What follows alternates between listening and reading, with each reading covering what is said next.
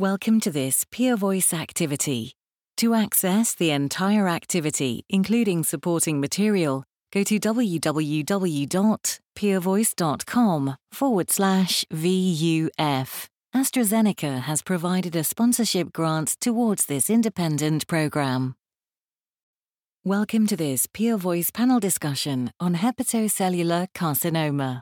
This activity comprises two presentations, featuring Drs. Amit Singal and Josephine Feliciano, and Professor Caroline Robert. At any time during this presentation, you may download supporting materials and share this activity with colleagues.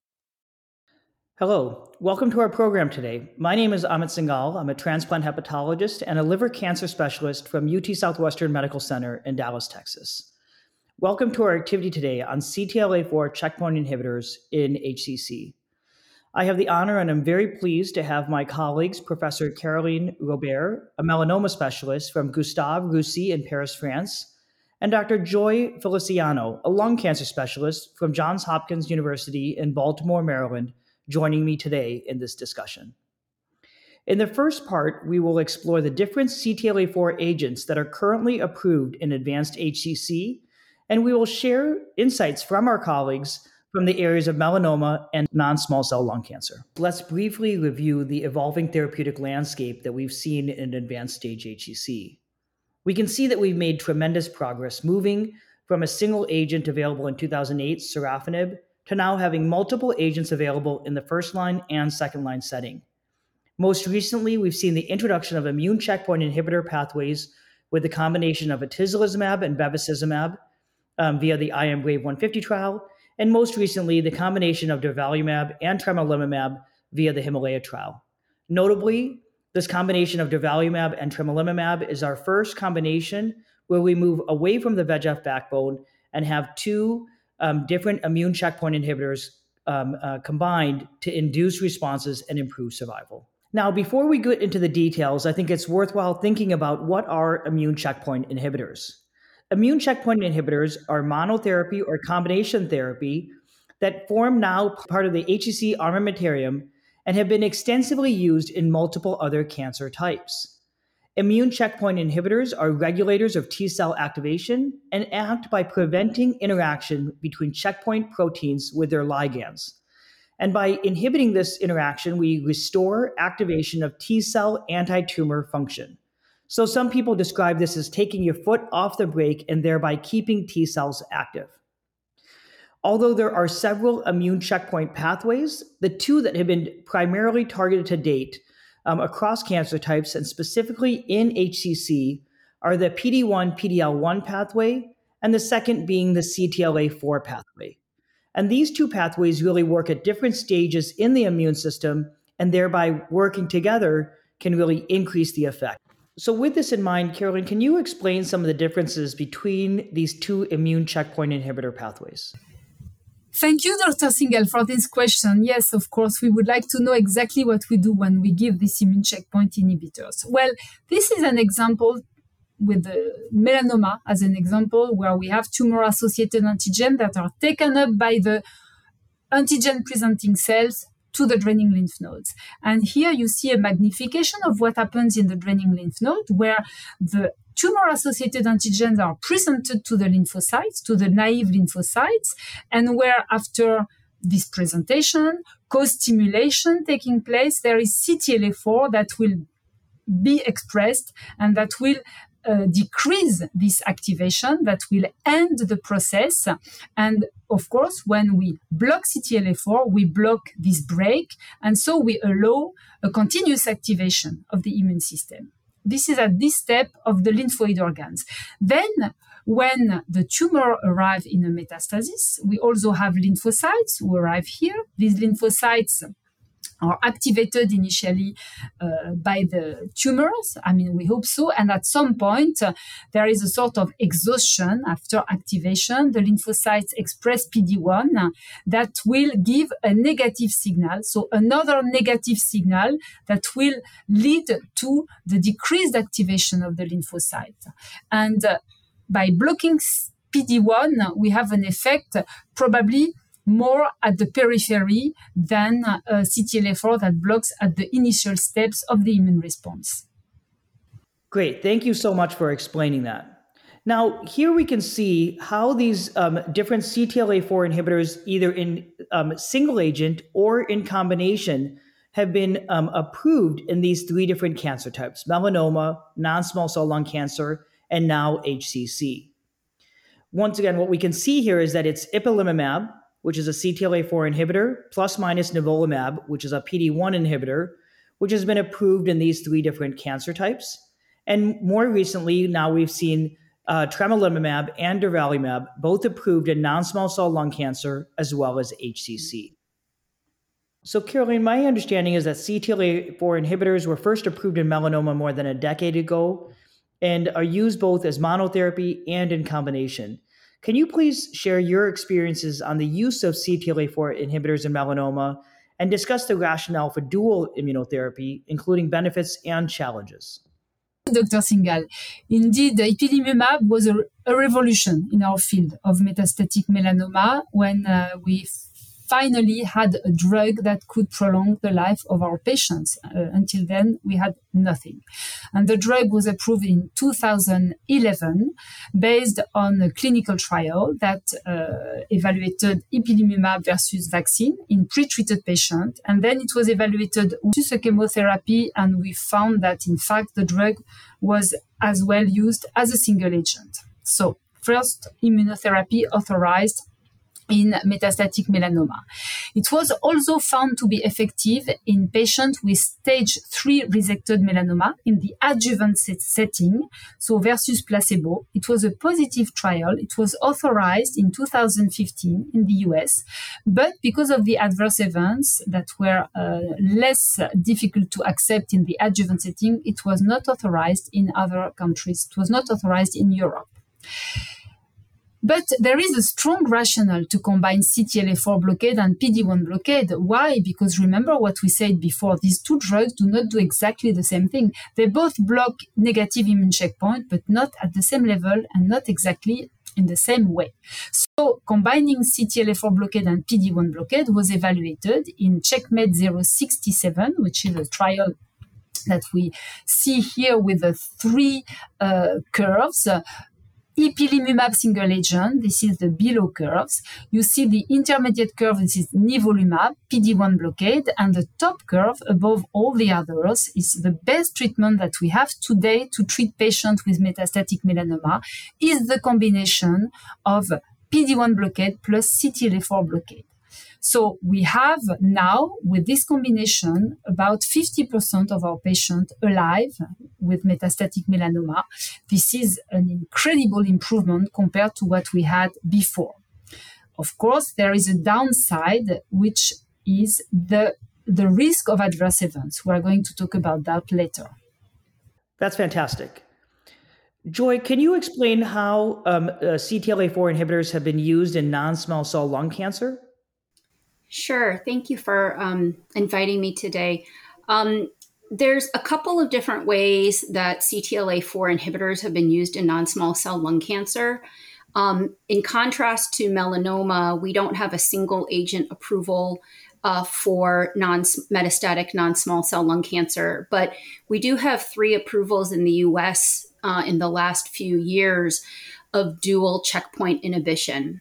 The first study that garnered approval for a CTLA-4 inhibitor was the CheckMate 227 study, which looked at ipilimumab and nivolumab in combination and compared this to chemotherapy. The next study was the CheckMate 9LA study, and the rationale for that was to give a finite amount of chemotherapy, particularly to try to increase the activity as well as response to therapy more quickly. And that was with platinum-based chemotherapy for 2 cycles, in addition to the ipilimumab and then nivolumab. And then most recently, we have the combination of tremelimumab and durvalumab, plus also, again, a finite amount of chemotherapy in combination for metastatic non-small cell lung cancer. And importantly, all of those studies met their primary endpoint of improved overall survival compared to standard chemotherapy alone. So, some of the rationale to combine immune checkpoint inhibitors is to use separate but complementary pathways to try to increase the response in difficult to treat cancers. So, for example, nivolumab and ipilimumab have been used in the CheckMate studies, and in combination have been found to improve overall survival in patients with advanced lung cancer. Now, while the median overall survivals are significantly higher, what's also important to note is that there is a tail of the curve of long-term survivors. And so I think it's important to look at not just the median survival, but also the long-term survival rates in these patients. The longest survival data that has been reported has been for CheckMate 227, for example. And interestingly, although this was based on a descriptive analysis, for example, in CheckMate 227, that patient populations who may not have typically been considered to be likely responders to immunotherapy are actually having important similar improvements in overall survival. So, for example, patients with PD-L1 expression less than 1% have seemed to have additional overall survival advantage with these combinations. Thanks, Joy. That's fantastic. Much like your experiences in lung cancer, we're now seeing similar data come out in HCC. Here we can see data from study 22 that looked at single agent durvalumab versus single agent tremelimumab versus the combination. And much like you showed in the prior slide, we see that using the combination of durvalumab and tremelimumab, so a combination of a PD-L1 with a CTLA-4, we see notable improvements in median survival, and more notably, we see an elevation in the tail of the curve where we see improvements in long-term survival. These data were very promising and informed this combination moving into the phase 3 study Himalaya. So in summary, for the first part of this presentation, we can see that blockade of CTLA-4 and PD-1, PD-L1 immune checkpoint pathways have revolutionized cancer treatment. CTLA-4 is activated earlier in the immune system, while upregulation of the PD-1, PD-L1 pathway occurs later in the immune response. And so by using combinations of CTLA-4 and PD-1, PD-L1 inhibitors, we can see increased activation of anti-tumor immune responses, which can thereby improve overall survival in patients with distinct cancer types, including non-small cell lung cancer, melanoma, and now data showing this similar benefit in HCC. Thank you so much. Hello, welcome to our program. My name is Amit Singal. I'm a transplant hepatologist and a liver cancer specialist from the University of Texas Southwestern Medical Center in Dallas, Texas. Welcome to today's activity on CTLA-4 checkpoint inhibitors in HCC.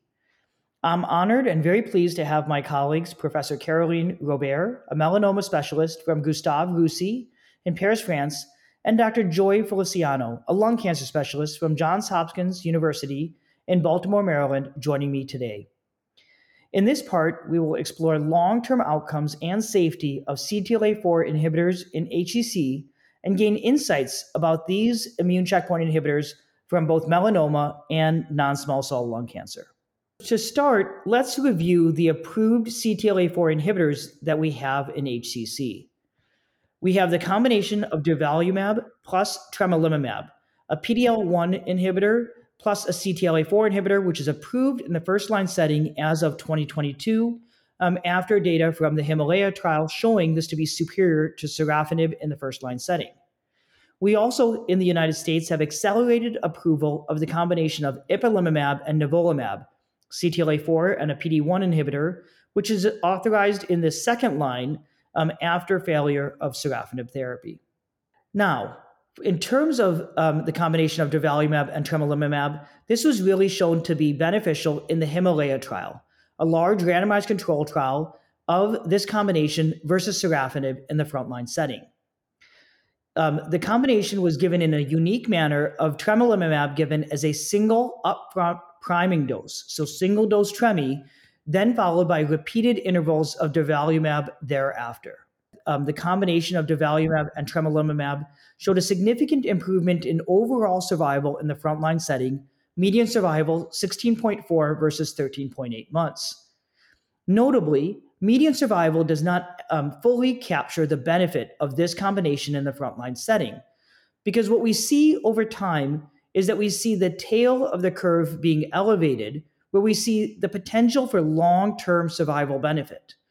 The initial report from the Himalaya trial showed an improvement in 3-year overall survival as a pre-specified secondary endpoint, 30.7 versus 19.8 months. We recently saw 48-month survival being reported from this trial, where we see continued benefit of the STRIDE regimen in the first-line setting with a 4-year survival of 25%. We also see that this combination is able to induce responses in approximately 20% of patients. Now, notably, this is a safe combination in the frontline setting. The proportion of patients who had grade 3, 4 adverse events being very low across all different adverse types. We see that the most common adverse events in the patients who received durvalumab and tremelimumab being diarrhea and an elevated AST. All the other adverse events that were observed were less than 5% in terms of grade 3, 4 adverse events. So Joy, my understanding is that durvalumab and tremelimumab was also recently approved in non-small cell lung cancer. Can you review some of the data and some of the key messages that you think our listeners should take home? Yeah, so durvalumab and tremelimumab was our most recent approval in combination with chemotherapy for advanced non-small cell lung cancer. I would say, as you mentioned, some of the key messages is that in combination, even in patients who have had discontinuation, for example, due to toxicity, we see long-term survival. And so I think key take home is that patients who have response may have very durable responses, and hopefully we'll see the long-term survivals plateau just as we have in other combination trials. That's great. I think that, I think some of the messages that we can see across both these cancer types is that the combination of immune checkpoint inhibitors, are able to induce long-term survival. To your point, those patients who have a response appear to do better, which really highlights the importance of how we assess response when patients are on immunotherapy. Caroline, does this reflect what you've seen in melanoma? Anything to add from your perspective? And can you specifically discuss how we should assess response for patients being treated with immunotherapy? Yes, Dr. Singal, you're right. In fact, when we began to use immune checkpoint inhibitor, we had to change the way we evaluate our patients because the dynamic of response is very different. First, we have sometimes patients who have a delay before we can observe the response. So we have to be sometimes to wait until we see something before saying that the drug is not working. And plus, sometimes, as you know, we have what we call pseudo-progression, that the patient has an increase of the size of the metastasis before they regress. And this is very difficult to know how to do in this situation because sometimes it's a real progression and we will have to stop the treatment, try something else. And sometimes it's a pseudo-progression. The patient will ultimately respond and it's a very good response. So we still have to work to try to understand how to recognize upfront a pseudo-progression. But this is something that is very new. And now most of the physicians know that to make sure that the patient is really not responding to the treatment, we have to confirm the progression, if it's possible, if the patient is not progressing too rapidly. Fantastic. So we can see across these 3 different cancer types, CTLA-4 inhibition, plus minus PD-1, PD-L1 inhibition is really beneficial in terms of inducing responses as well as long-term survival. Of course, everything that we do in medicine, we have to think both of the pros and the cons. So we have to think of the potential adverse events that we can see with CTLA-4 inhibition. So when we take a look at this from the Himalaya trial, we can see that grade 3, 4 immune-related AEs were observed in about 12.5% of patients. Steroids were given in about 20% of patients, and immune-related AEs led to death in approximately 1.5% of patients. Overall, I think our interpretation of these data is that overall the STRIDE regimen was regarded as being safe, and no unexpected AEs were observed. Now, one of the other things that we see also reported across cancer types is that those patients who have an immune-related AE appear to have better outcomes, not worse outcomes. And so here you can see subsequent analysis of the Himalaya trial comparing those patients who had an immune-related AE to those who did not. And we see median survival being longer in those patients who have an immune-related AE, as well as improved survival at several evaluated landmarks. Caroline, can you briefly discuss some of the common immune-related AEs that you observe in clinical practice and that our listeners should watch out for when they're treating their patients? It's very important to talk about adverse events indeed. They are mostly similar from one cancer type to another, I think, but some are different. We have some exceptions. For example, vitiligo is very frequent in patients with melanoma, which is easy to understand, and usually it's associated with a good response.